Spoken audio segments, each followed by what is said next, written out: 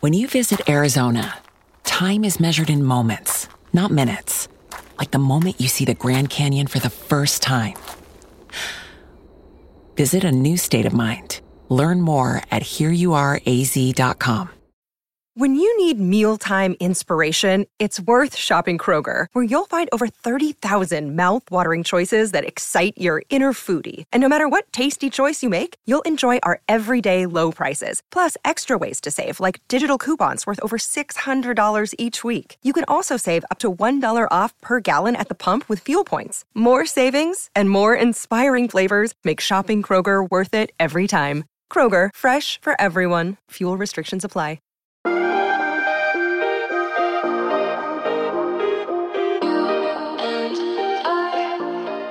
So everyone, I need to tell you a story. I now have a new job. I've decided, working in corporate America for 15 years, then leaving corporate America. And then in COVID, starting a podcast and being a podcaster. But then I realized the other day, I'm like, you know what? I have another job, and this other job really makes me angry because I'm not getting paid for it. And I'm now starting my own company. And let me tell you what this job is. So I'm a mom, which I talk about often. I'm also dealing with a tween who is newly turned 12. And when I wake her up in the morning, she says, "Get out." And so that's really fun to deal with. And then, so I do my stuff during the day. A lot of it involves like my podcast and researching. And believe it or not, I'm starting a book. I don't know if it will ever be done because I have a problem with procrastination. But when I'm not doing that, I am an Uber driver. And when I tell you I'm an Uber driver, I'm not like a regular Uber driver. I'm a Moober driver, which means I'm a mom Uber, and I don't get paid for my driving because all I do is drive my kids from school to horseback riding, to voice lessons, to play dates, to what else? Soccer every day. It's so overwhelming. And I literally am like, the other day I was complaining to my husband because he's the one, he's the breadwinner. He's going and he's in real estate doing his deals every day. And I was like, this is so hard. I'm a Moober driver now. I just drive my kids everywhere. So I've decided I'm going to get one of those signs on top of my car. Make money. Not really.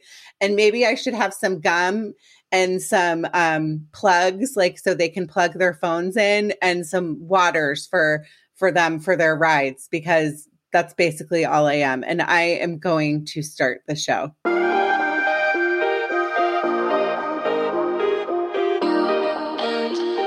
Well, hello, everybody. You are listening to Judging Megan with your host, Megan Judge. I am honored today to have Dr. Kevin J. Payne on the podcast. His background is not impressive at all. I just want you to know that. Start out with that. He is a social psychologist, a speaker.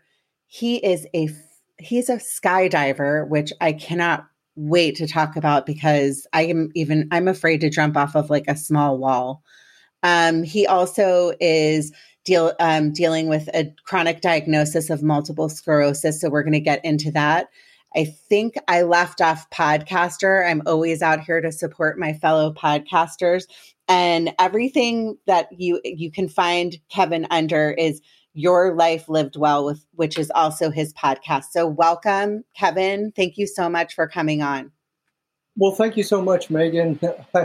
I will try to live up to that glowing introduction. And I was just laughing here during your story, commiserating with it. My kids are older. Okay. So, but were you a doober? You were a doober. A dad would be a doober. I was a doober. Yeah. You were a doober. Yeah. But back then they didn't have doober. They didn't have Uber. I missed it by that much. But I do have some friends who are Uber drivers and Lyft drivers, and it's not a career I would recommend. Oh, so I feel it's fine. Got to be hard, but they're at least driving and getting paid. I'm driving from like thing to thing to thing to thing, and I'm not getting paid. And so my husband's like, well, you are getting paid because this is your job and I give you money. And so it's a whole thing, but I'm glad those dynamics need discussions. Yeah. Wow. Well, we've had discussions. Believe me, I worked in corporate America for 15 years. Thankfully, I did well. And now I've kind of taken a step back, and he is an actor, but then he started doing real estate and he's super busy with that. So, we've had a little shift and we're trying to work that out. And unfortunately, I enjoy spending money and shopping. So that's a whole separate topic that we could go into. Well, I grew up on stage, so I totally get that. I did. I grew up on stage, and I'm still a pirate. I actually have a crew of 22 trained pirate reenactors, and we go out and we do all kinds of interesting gigs, right? Everything from the G-rated kiddie stuff to R-rated pirate pub extravaganza. So, oh my gosh! I left that off in your intro that you're also a pirate part time. You can't leave that off. No, we prefer to be called extreme entrepreneurs. Got it. Yeah, I own that. So I'm just going to start, Kevin, with I want to find out all about Kevin. I want to find out where you're born, where you're from. I always love the backstory. So do you mind sharing that with me? Sure. Glad to. Wouldn't it be awkward if I came on your show and said, no, I don't want you to know about my super secret double op spy past? Well, that would be like a 10-minute show that might never air. No kidding. No, so I was born and raised in Missouri, in the Kansas City area. And my family has been in Missouri for a long time. They came here between 1831 and 1866 and just stayed. So, wow. Yeah. And it's probably kind of creepy that I know that. But have you been doing your 23andMe? Is that how you know all of that? Well, I did that actually, in the late 90s. I was late 90s, early 2000s. I was still a professor and I was on faculty at the University of Missouri. And my office was a short walk to the state genealogical depository.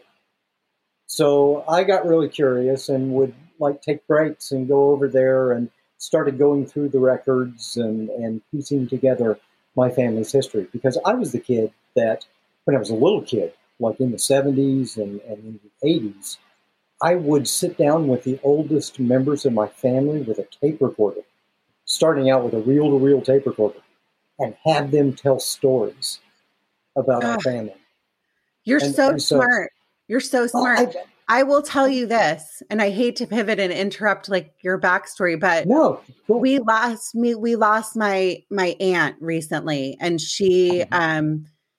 my dad passed when I was a little girl, but she was the last of. It was just my dad and her were the only siblings. And obviously my grandmother and grandfather have been gone quite a while.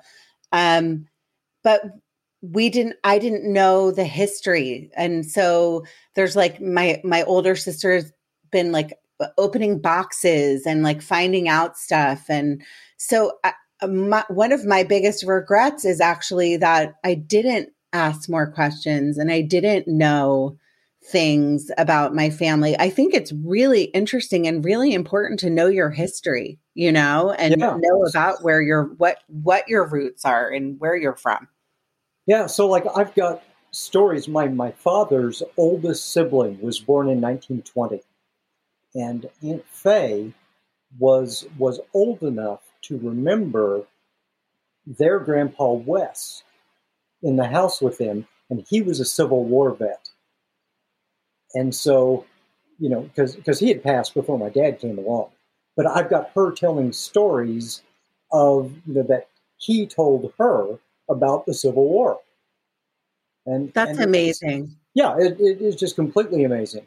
Well, I love that. I love that you know that information, and most people don't. And I think that it is important for, kids to ask about like the history. The problem is in my family, we're just like, oh, we were Irish. We're Irish. I'm like, okay, well, or we're Irish and Italian. Well, we know a lot about my Italian side, but I'm 75% Irish on my dad's side and my mom's half Irish, but I don't really know anything else. And so I do love that you have that information. So you grew up Missouri. One of my dearest friends since I was 15 years old, Wendy Walters, lives in Missouri. Shout out, Wendy. And tell me about your childhood. What was it like? So, yeah, I was a typical, I was born in the 60s, a child of the 70s, came of age in the 80s, that sort of thing. And my father, when I was little, was a union truck driver. And through my childhood, he worked his way up through and into management. Mm-hmm. And so we lived in the suburbs of Kansas City in Independence, Missouri. And I had a pretty comfortable childhood. My parents wanted a big family, and they only got me. So they did the best they could because I was all they had to work with. And that meant that I was fortunate enough to have very devoted parents who tried to make everything available to me that I was interested in. So, my mom was a musician. She was a pianist and an organist. And I was interested in music as a kid. I loved performing and I loved acting. And so they made it possible for me to, pursue those things. So I grew up on stage doing those things. I also had two other fascinations as a kid. I loved the sciences. So I loved math and science. I remember a kid of the Apollo era. So I'm very interested in all things up in the sky. Uh-huh. And I also wanted to become a skydiver. Since you were a kid? Yeah, since I was a kid. My grandmother and I went to a little air show at a small airport when I was a kid. It was probably 78 or so, 79, something like that. And the planes were cool. But around midday, this little Cessna comes cruising low over the airport with a guy hanging onto the strut. And he lets go. And he opens a parachute. And the cool thing about it was when it opened, it was square. It was what we call a square now. It was a rectangular parachute, or a ram air parachute. And those were still pretty new in the 70s because most people were still jumping rounds. Squares hadn't been invented. They had been invented in the 60s. So this was the first time I saw it. And he didn't just drop out of the sky, but he flew it like a glider. And he whizzed over us and landed on target. And I thought, wow, that is the coolest thing ever. I want to learn to do that. So yeah, as a little kid, I loved performing and I loved science and I loved the idea of becoming a skydiver. That's amazing. Usually, because I told you before we recorded, so my husband's an actor and I was a musical theater major in college and acted my whole life, did theater.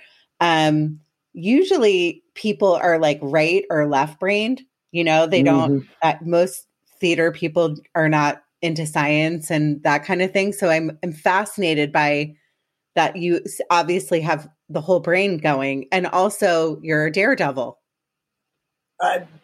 I'm weird. You know what I really think? I think it is as simple as this. I think that life is about collecting experiences. Uh-huh. And I have always been fascinated.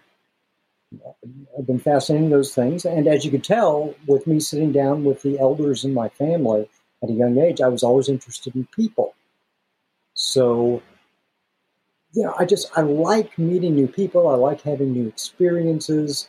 And that was one of the ways that my MS eventually affected me. And I came to a point in my life where I was starting to close myself off from the world because my body had betrayed me in so many ways. That is the thing that I became most terrified of. Well, The let's thing I talk feared about most was that. my body. I don't want to skip ahead, and I'm sorry to Sure. interrupt you, No, but go I ahead. want to ask you because you got the MS diagnosis in 99. Am I wrong on that date? Well, so I was first symptomatic in '89 in college, Okay. and then I finally got the correct diagnosis in 2006. Okay. So growing up, we've talked about you had the happy childhood, you were curious, you knew what you wanted to do. Then you became a professor. You've had a lot of success with that. But you in '89, you started having symptoms. Tell me about that.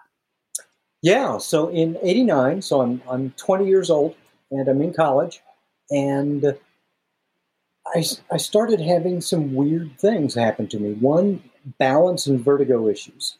So I started getting wobbly. And I noticed this because I was taking a fencing class at the time, because I love fencing. You can see behind me on the wall there, I that's took one of the fencing. swords. I took Yeah. fencing. In college, I was a Cool. theater major, so you have to take fencing. Yeah, oh yeah. Yeah. Love that. If you look over there, there's one of my swords, and those are the pirate swords right there. Wow.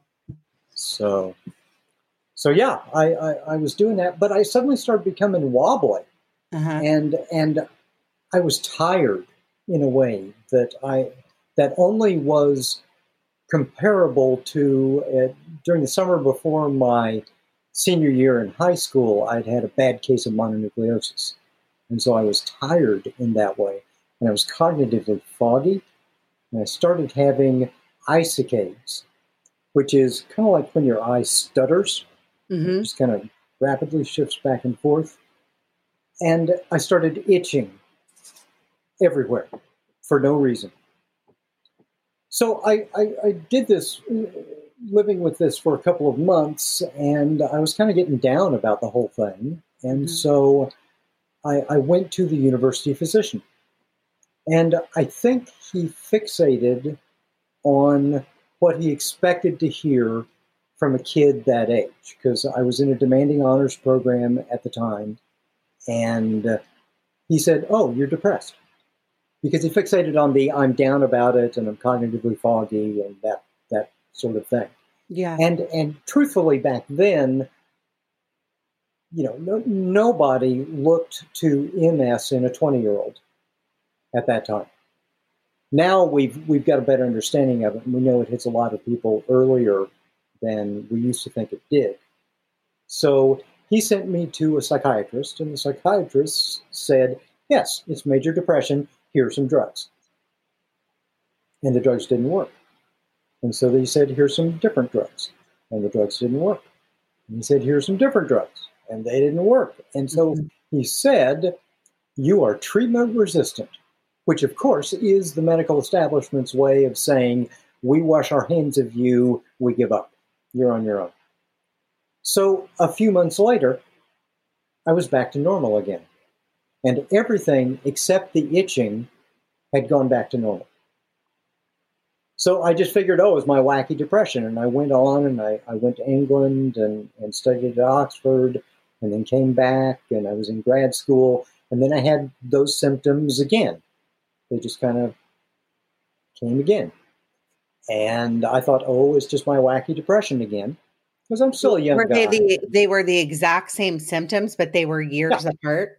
Yeah. Wow.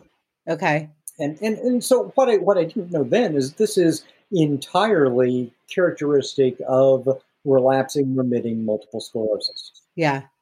So after a few months, they were back to normal again, except for the itching. And the itching has always stayed with me ever since. And so I continued my education and got my doctorate and became a professor. In the late 90s, then I have this incident again, and the symptoms are back, and they're worse this time. And I really did get very depressed about it at that time. And I lost all of my normal habits, and I kind of withdrew into myself, and I gained, in the course of 2 years, I gained 120 pounds. No way. Oh got my pictures. gosh. Yeah, I went from a 27-inch waist to barely fitting into a 46-inch pant. Why And is that? Just because you were eating just to I stopped. Yeah, I mean, I'm sure stop I was. exercising? Yeah. Yeah, I stopped exercising. I stopped cooking for myself. Started eating out all the time, and probably was finding comfort in food, I Uh-huh. would suppose. And so suddenly one day, a couple of years later, I woke up and I walk into the bathroom and I look at myself and really saw myself for the first time in a while, and said, "Oh my gosh, I look like the guy who ate Kevin." Hmm. And it was like a fog lifted, and I felt better again for the first time in a while. And I went back to my old habits, and over the next 2 years, I lost 120 pounds again and went back to myself. And That's so, insane that you gained that much weight and you were able to lose it all. yeah, it That's is weird. crazy. It's statistically anomalous Yeah. because I took that off, and I've maintained around 150 pounds here for over 20 years, and that's just almost unheard of.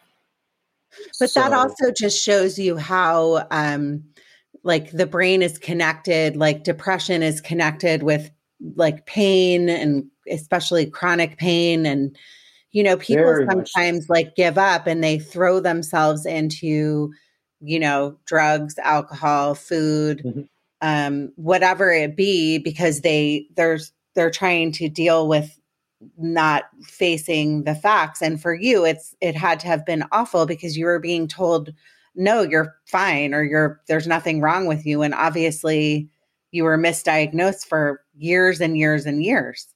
Yeah, well, then it didn't, finally, then in 2002, I got some symptoms again, and it Hmm. was a little bit of the old ones, but this time I woke up one morning and I couldn't feel my left leg below my knee. It had just disappeared. And at first I thought it was weird that I'd probably pinched a nerve lifting weights the day before, and I Yeah. didn't think a lot about it. And a few days later, it was back again. And then it was gone, and then it was back again, and it was different parts of my body disappearing. And finally, one morning, I woke up and I could feel my right arm and my head, but the rest of my body had disappeared. And at that point, my then wife said, "I'm putting my foot down. You are going to go get this looked at." Yeah. And that set forth a comedy of medical errors, during which at one point they were saying, "Well, you'll be glad to know it's not multiple sclerosis." And then they did some more tests, and they said, "Oh, surprise, it is. And it's been in your system for a long time." Oops. So that was finally 2006 when I So got what a was that confirmed like getting diagnosis. that diagnosis? Was it it's got to be upsetting, but was it obviously upsetting, but was it also like, see, I'm not crazy. Like there was something wrong with me all of this Yeah, time. very much so. I mean, of course, there's some of the moon and the stars and all the firmament falling down on you, Hmm. and or this feeling that the bottom has dropped out of your life and you're in free fall. But for the most part, my first reaction was relief, because now I finally had a name, and it was something I could learn about, and it was something that I could be strategic against, because now I knew what I was trying to overcome, what I Can was you trying to accommodate. can you explain to my listeners what multiple sclerosis actually is? Sure. So MS is it's one of those conditions that most people have heard of, and very few people know what's actually going on because you don't have a reason to. There are about 1 million Americans right now with MS diagnoses, about 2.8 million with MS in the whole world, and it is a chronic neurodegenerative autoimmune condition. So what does that mean? Chronic, it's not going to get better. A chronic condition, technically, depending on who you ask, lasts between at least 3 to 6 months, and often never goes away. And MS does not go away. There are no cures, despite whatever some well-meaning person may tell you. We do have disease-modifying therapies that help improve the overall course of the condition throughout its time. But essentially what's happening, so we got the autoimmune and neurodegenerative part of it. What they think now is that some of us have a genetic proclivity, and there may be some environmental conditions that also contribute to your likelihood, but that then we are exposed to a very common virus that everybody has. And one of the, in fact, last month, there was a new study that was published that lends more credence to the idea that Epstein-Barr is one of the triggers. Now, 95% of all people on the planet have the Epstein-Barr virus in them. But what it means is someone like me, we get that virus and it causes our immune system to overreact and become confused. And in my case, my own immune system is attacking what's called the myelin in my central nervous system. And myelin is this fatty covering that protects the nerves in the white matter of our brain and spinal cord. So, like in your house, if rats eat through the wiring, right? If they eat through that rubber covering, well, then the wires will short circuit and the signals will degrade and all of that. And so that's what's happening. So multiple sclerosis literally means many scars. And the technical definition of multiple sclerosis is if you have at least 2 episodes of scarring in your brain and spinal cord from at least 2 different times. Got it. That's so, and so people with MS have all different kinds of, you betcha, because everything we do, think, feel, say, hope, dream, all of it passes through our central nervous system. Yeah. So if I have damage, say, where pain is being processed, then I'm going to have chronic pain, and I do have chronic pain. If I have damage where my legs are being controlled, I'm going to have difficult time walking, right? If I have damage in an emotional center, then my emotions are going to become labile and unconnected to reality. So these symptoms can literally be almost anything. My baseline is chronic pain, chronic fatigue, chronic numbness and paresthesias, throughout my body, like the itching, and fog, cognitive fogginess. Yeah. And then I have another 30 symptoms that come and go depending on distress and external triggers like heat or cold, or, just how my internal weather is going that particular day. Shout out to Claritin for supporting this episode and providing us with samples. This time of year is the worst. I feel like I can't do anything and I can't enjoy my dinner because I can't taste my food, and I can't work out because I feel tired and distracted. I can't even feel like I can host this show because my voice sounds like a duck.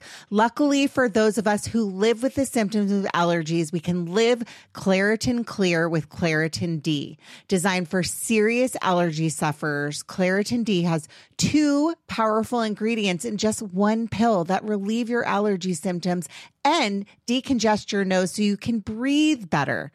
I feel like I've been using Claritin D for probably a few months now, and I have really noticed a difference. I can work out. I'm not feeling like my eyes are watering and my nose is all stuffed up. I can speak without feeling like a frog has jumped into my throat. Ready to live life as if you don't have allergies? It's time to live Claritin Clear. Fast and powerful relief is just a quick trip away. Find Claritin D at the pharmacy counter. Ask for Claritin D at your local pharmacy counter. You don't even need a prescription. Go to Claritin.com right now for a discount so you can live Claritin Clear. Use as directed. When you visit Arizona, time is measured in moments, not minutes. Like the moment you see the Grand Canyon for the first time. Visit a new state of mind. Learn more at hereyouareaz.com. So you are living with MS. There's no cure. This is obviously a common condition, which you hear different conditions, and I never knew like itching. I never would have thought some of those I never knew that. So thank you for explaining that. Have you ever been in a wheelchair, unable to walk, or you had? I have had a few transient periods where my legs have frozen up on me, and one of them actually relates to my skydiving story. As a matter of fact, a few years back, I was going through a really nasty exacerbation with my MS, and I was trying to be careful. And often with MS, we have heat sensitivity, and so excessive heat will cause our symptoms to trigger. And sometimes excessive cold will cause our symptoms to trigger. So I've had heat sensitivity for like 15 years. I've had cold sensitivity for maybe the last 4 or 5. But I was out mowing my lawn, and I thought I was being respectful of myself. It's a beautiful summer day, and I'm mowing, and evidently I pushed myself a little too far. And one of the things that you have to learn with MS is when you are quote unquote normally healthy, we can generally push ourselves a bit past where we think we could normally go. But with MS, those limits become hard and fast. They're non-negotiable. And so I pushed myself over the limit. Suddenly, I felt like a swarm of electric hornets was stinging me all over my body. The pain became overwhelming. My legs froze up, and I fell backward. And I'm paralyzed there on the ground. And fortunately, the mower has one of those, dead man switches on it. You let go of it, and it stops. Good. Or it would have rolled down the hill back over me. Yeah. So that would have really sucked. Yeah. So I pass out from the pain, and couldn't have been more than maybe a minute later. I wake up, and it's like this swirly, really was like a TV sitcom, this swirly coming back into view. And I'm looking up at this beautiful blue sky, and I'm paralyzed on the ground, and I had this errant thought through my head, wow, looks like a beautiful day for skydiving.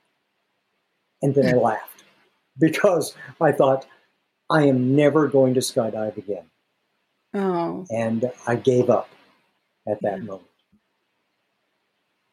Well, let me ask you. So you've been a professor for many years, correct? I did that for 15 years. 15 and I years. left the academy about a decade ago now. Exactly a decade ago now. Okay, and now you are. I have been a startup tech entrepreneur for the last decade.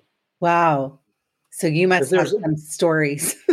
Oh, I do. And there is actually a technology that's coming out that goes with Your Life Lived Well also. That goes with what? I'm sorry. Your Life Lived Well, that goes with the book and the podcast and seminars and all that. Oh gosh, I can't wait to hear about that. In about a year. Okay, so let me ask you. So let's talk about your skydiving. When did you start doing it? So as a little kid, I climbed everything that I possibly could and as high as I could, and jumped off as long as I thought, I could probably survive this. And I bent myself up pretty good sometimes. And I made my own parachutes, and they never worked. And so I realized that I'm going to need to get some real equipment and some real training. So as a young man in the 90s, when I was working on my doctorate, I decided I've waited long enough, and I'm going to go get the training. And back then, tandem skydives, which is how normally most people do their first skydives now, weren't yet a thing. Because tandems were invented in the 80s. They didn't become really common. So tandem, not to interrupt you, but tandem is when there's two people. There's the diver, and then... So you've got the novice who is attached physically in a harness to the experienced skydive instructor, the tandem instructor, who does all the work.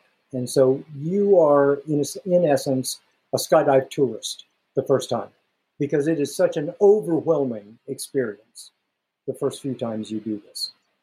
But I'm sorry, I have to stop you. I am so afraid of heights. Like you are talking to somebody that will never skydive, will never, ever, ever. It baffles my mind that I'm also not a great flyer. It baffles my mind that a human being gets into an airplane and opens the door and jumps out. Like I just cannot understand it. well, I will try to explain why. But Okay. before I do that, I will say, here's what I tell everybody. If you think you want to skydive, or if you think you don't, you are correct. Yes. So, I'm correct. I am correct. Yes. Yeah. So no worries. But back in the 90s, tandem skydiving had not yet become widespread. Yeah. So I found a drop zone a couple of hours from my university, and I arranged to go take the classes. So I did. I went. I took the class and strapped on a parachute and went up. And it's just you. This is there's no other option. So you would just have to go out. So here I am, hanging off the side of the plane on the strut on that little Cessna, just like the guy that I had seen 20 years before doing the skydive. And you look in at your instructor, and your instructor says, "Ready, ready," and they grab your pilot chute and they throw it out into the relative wind. This is called an instructor-assisted deploy jump, and it's the way we used to jump. And literally, your parachute just rips you off the plane. And there you are, by yourself, miles above the earth. You are the most alone that you have ever felt in your life. And there's no one around you, and there's nothing under you. And it is such an amazing feeling, because this is the definition of mindfulness.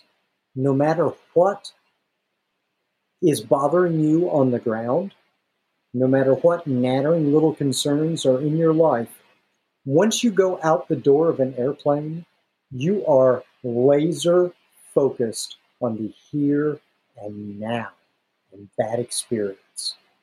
And it is beautiful. I mean, I can't even imagine, but I also find it,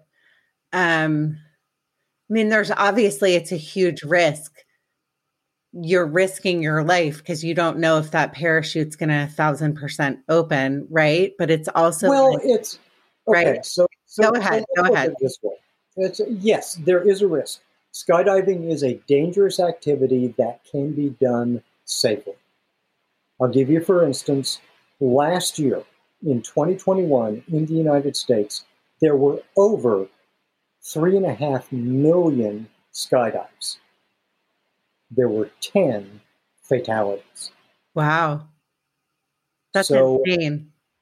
Yeah. So if you are well trained and your gear is maintained and you do all the proper checks and you are not stupid and you are not vain, because skydiving is not forgiving of stupidity or vanity.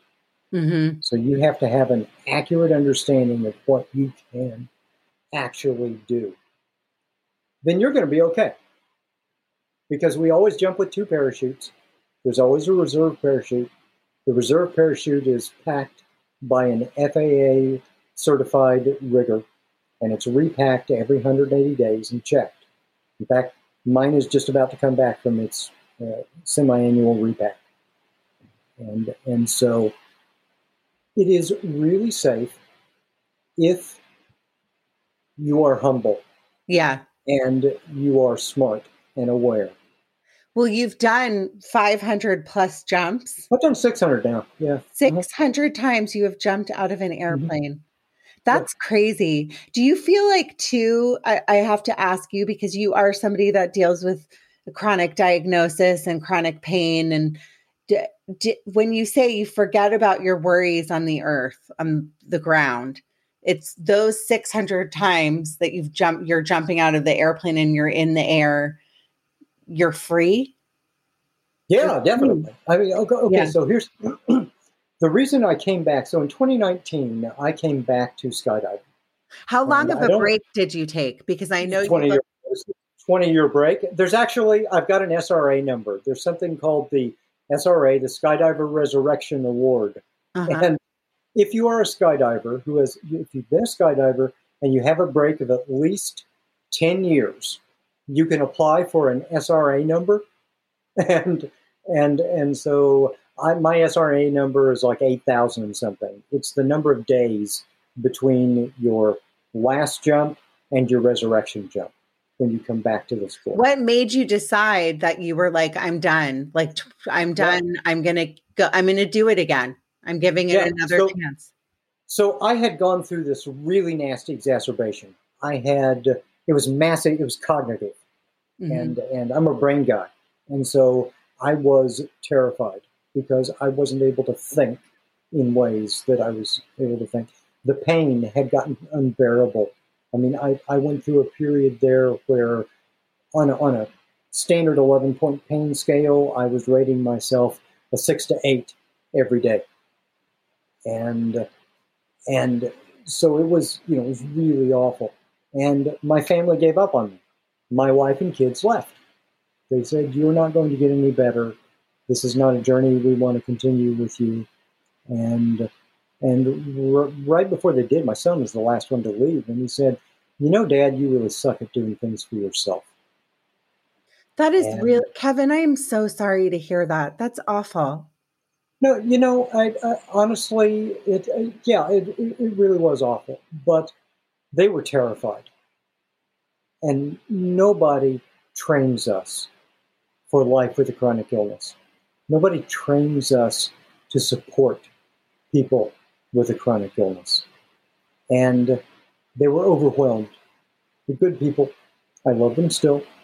And are you in contact with them now? Not much.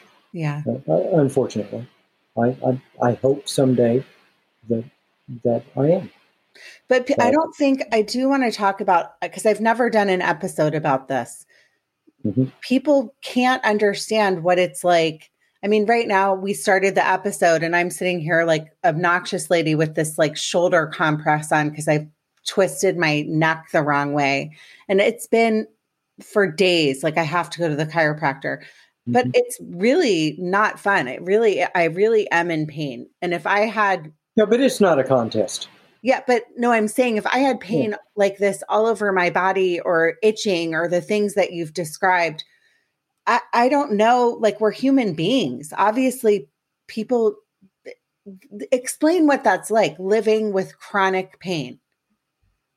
And many people can't live with it. So many people take their own lives. Like it's a really... I was on the verge. Yeah. I was on the verge. Yeah. And so, my family left. Right 3 weeks after my son left, my dog died traumatically in front of me. I mean, it was bloat. I've had Akitas for years, and Nemo had bloat. It was late on a Sunday evening. Tried to save him, were not. And he was really the last thing I was hanging on to at that point. It was like your darkest hour, right? Yeah. Yeah. I mean, the biggest fears I had in my life coming into this was I was always afraid somehow that I would lose my mind. I don't know why. I'm a little kid. I was afraid that I would lose my mind, that I would be left alone, and that I wouldn't handle it well. And all of those things happened to me. So how did you pick yourself up? Well, I literally was at the end, but my son said this. He said, "Dad, you really suck at doing things for yourself." Now, on the one hand, that's kind of a funny, cheeky teenage thing to say. On the other hand, it was soul crushing. But I really had to think, and I thought, so at the time he was like 13 years old. I'm sorry, 14 years old. And I thought, he had, because I had spent so many years dealing with this, and during the same time when my MS was headed to its worst spot, his mother had been dealing with a mystery illness of her own. And so there was a decade of me being a caregiver, and she had a very late stage 3 chromophobe renal cell carcinoma, and she almost died of cancer, and they managed to save her at the last instant. So I was so focused on being a caregiver and being able to still make money with my MS that was increasingly getting worse that I literally had, when he told me that, it had been more than a decade since I had done anything just for myself. So he literally had never seen me do something just for myself. And I thought, wow, okay, I am at the bottom. I can't see a path from where my life is now to any kind of life that I'm interested in living. I'm going to give myself one more chance. And that was doing two things. One, using my science, because I had spent, all the way since back in the 90s, I'd been researching why some people succeed or fail under difficult circumstances. And I realized, okay, I've now got to put my research in action in my own life. And the second thing was, I need to go do something just for the sheer joy of it. And for me, that was going back and reclaiming skydiving, even though I can't feel my legs below my knees. And even though I knew it was going to be difficult.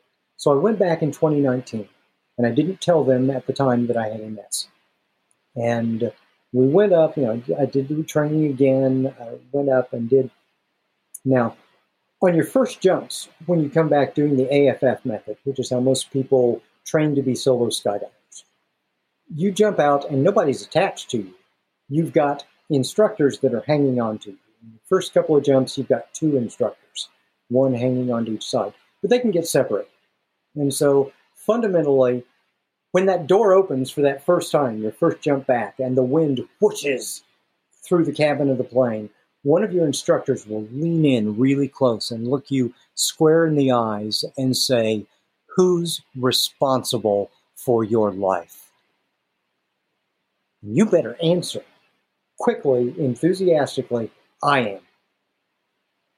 Because fear is on the inside of the door, but once you go through that doorway, you go through that fear into this amazing joy and mindfulness and accomplishment.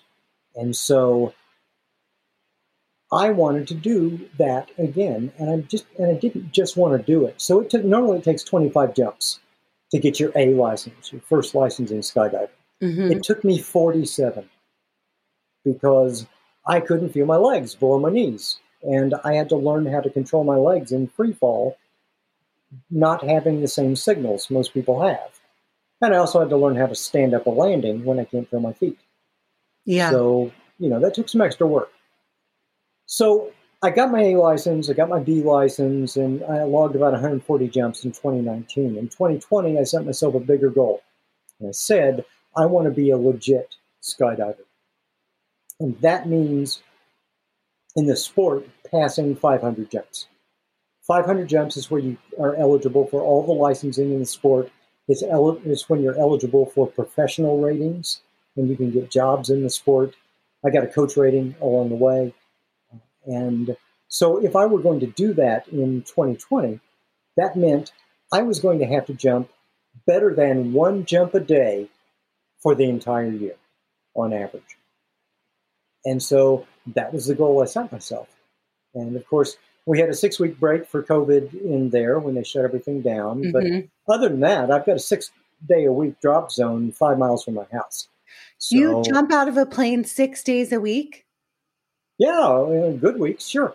I'm in shock, but also I need to backpedal for 1 second and tell you something, because part of why I do this and I started this podcast is because I want my listeners, and many of them are going through stuff, right? They listen to this because they're going through some kind of loss, trauma, whatever it be.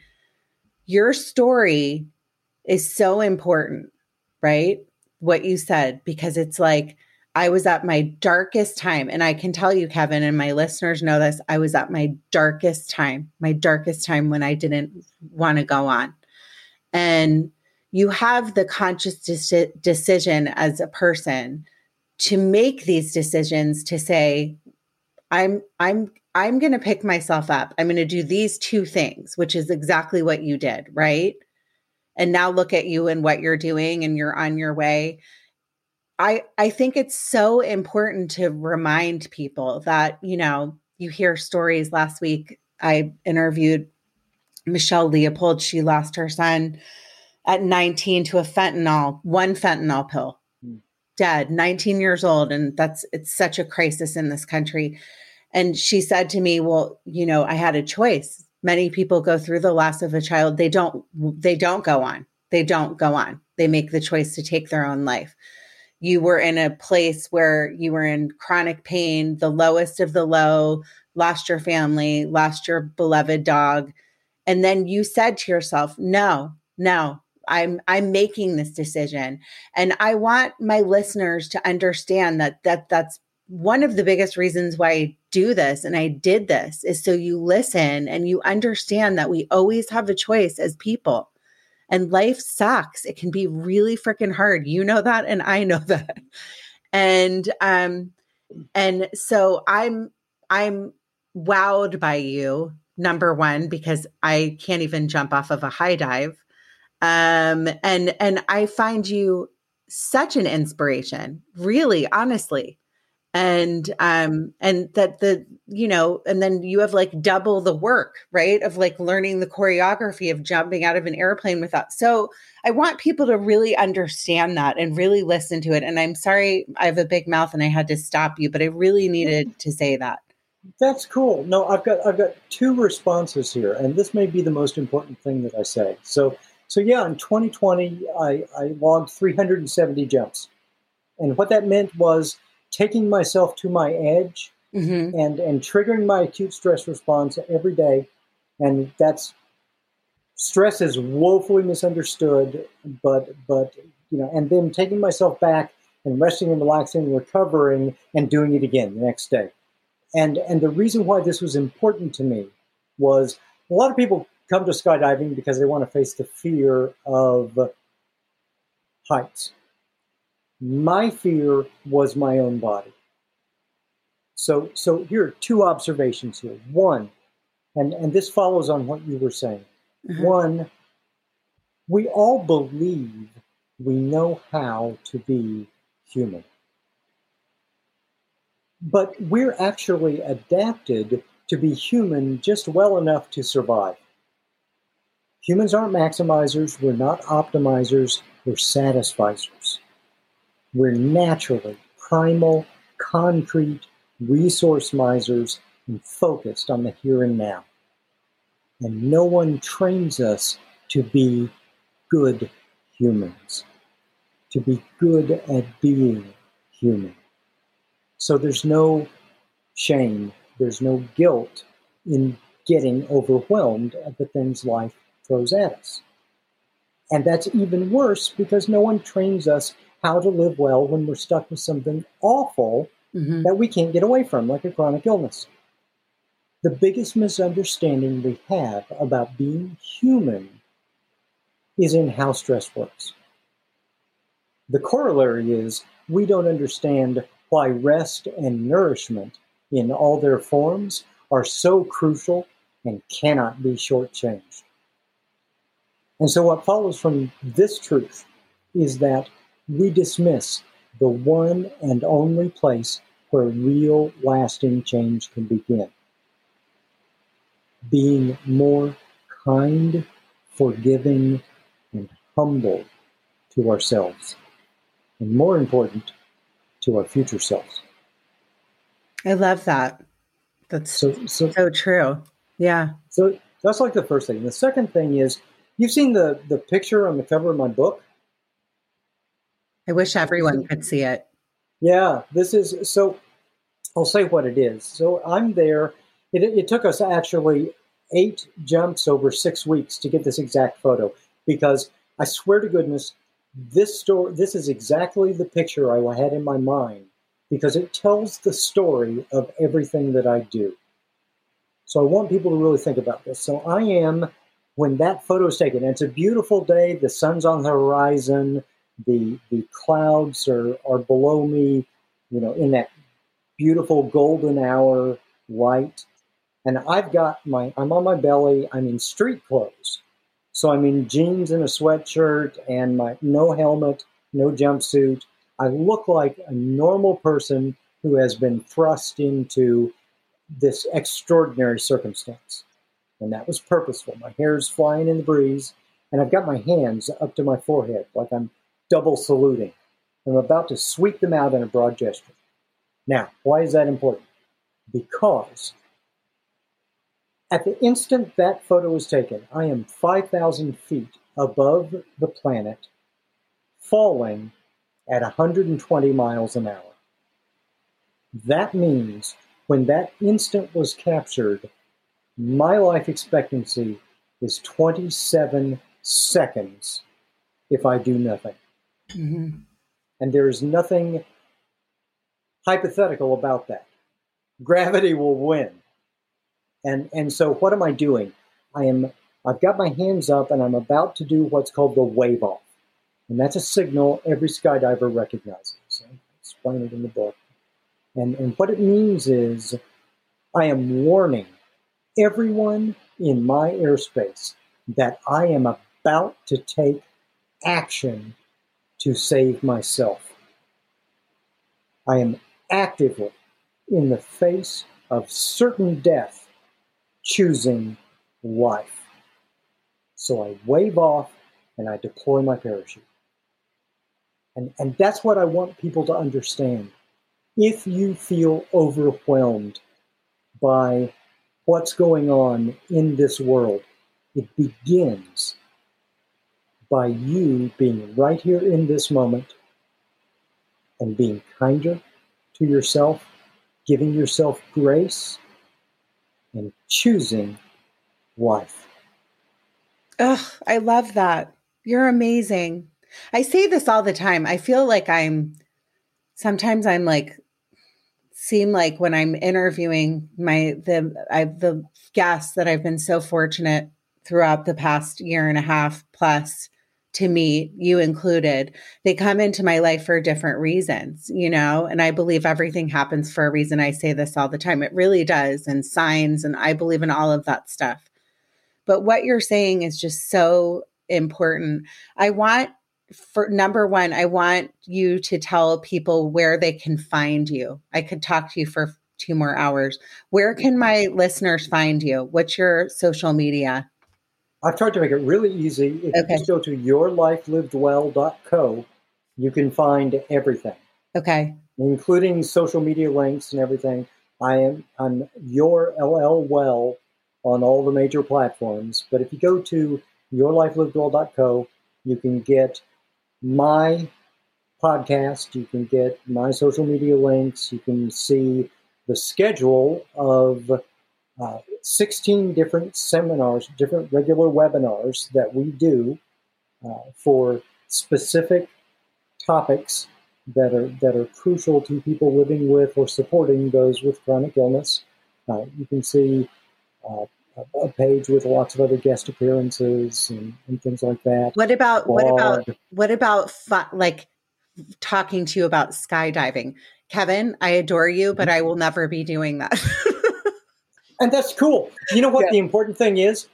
But I know some of my listeners might want to skydive, so that's why I'm asking. Yeah. So if you go to the USPA.org, if you're in the United States, you go to USPA.org, there's a page there that's called the Drop Zone Finder, and you can put in your location and find the nearest USPA certified drop zones in your area where you can go take the training and learn to become a skydiver yourself. And that's where you begin. I love having you on. Thank you so much.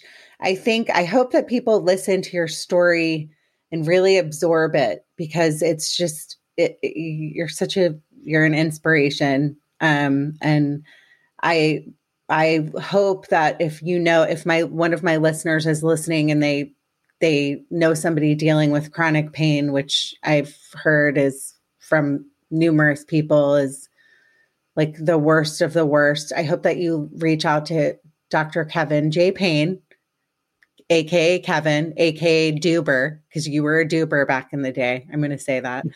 And I'm a Moober. And I'm just honored to have you on. I'm honored to meet you. And in closing, I just want to say one thing. I want to say, if you are a listener of mine and you go out of your way to leave me reviews on Apple, I truly appreciate it. And so I just want to point that out. My website has been down. It's under construction. It should be up this week. So if you do want to donate to my show, and you enjoy listening every week, I'm an independent podcaster. I haven't had advertising on the past couple episodes because my website's been down, but you can buy me a Chardonnay because you know I love a buttery Chardonnay. So there's a buy me a Chardonnay button, and my website should be up by the time that this episode comes out. And the last, what I like to close every episode with is what my daddy used to always tell me as a little girl. He would say, be happy by making other people happy. So I try to live my life, and it makes me happy making other people happy. It makes me happy meeting people like Kevin and doing this podcast to try and help people and maybe make you laugh a little bit if you are in a dark place. So be happy, do something kind for somebody else. I'm telling you, it'll make you happy. It makes me happy. So be happy by making other people happy. And Kevin, thank you so much for coming on. You were a joy to talk to. Thank you so much, Megan. Be well.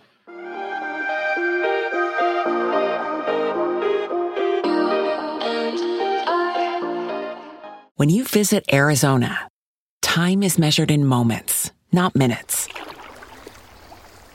Like the moment your work stress disappears as you kayak through the canyons. Or the moment you discover the life-changing effects of prickly pear chocolate. But nothing beats the moment you see the Grand Canyon for the very first time. Visit a new state of mind. Learn more at hereyouareaz.com. When you need mealtime inspiration, it's worth shopping Kroger, where you'll find over 30,000 mouth-watering choices that excite your inner foodie. And no matter what tasty choice you make, you'll enjoy our everyday low prices, plus extra ways to save, like digital coupons worth over $600 each week. You can also save up to $1 off per gallon at the pump with fuel points. More savings and more inspiring flavors make shopping Kroger worth it every time. Kroger, fresh for everyone. Fuel restrictions apply.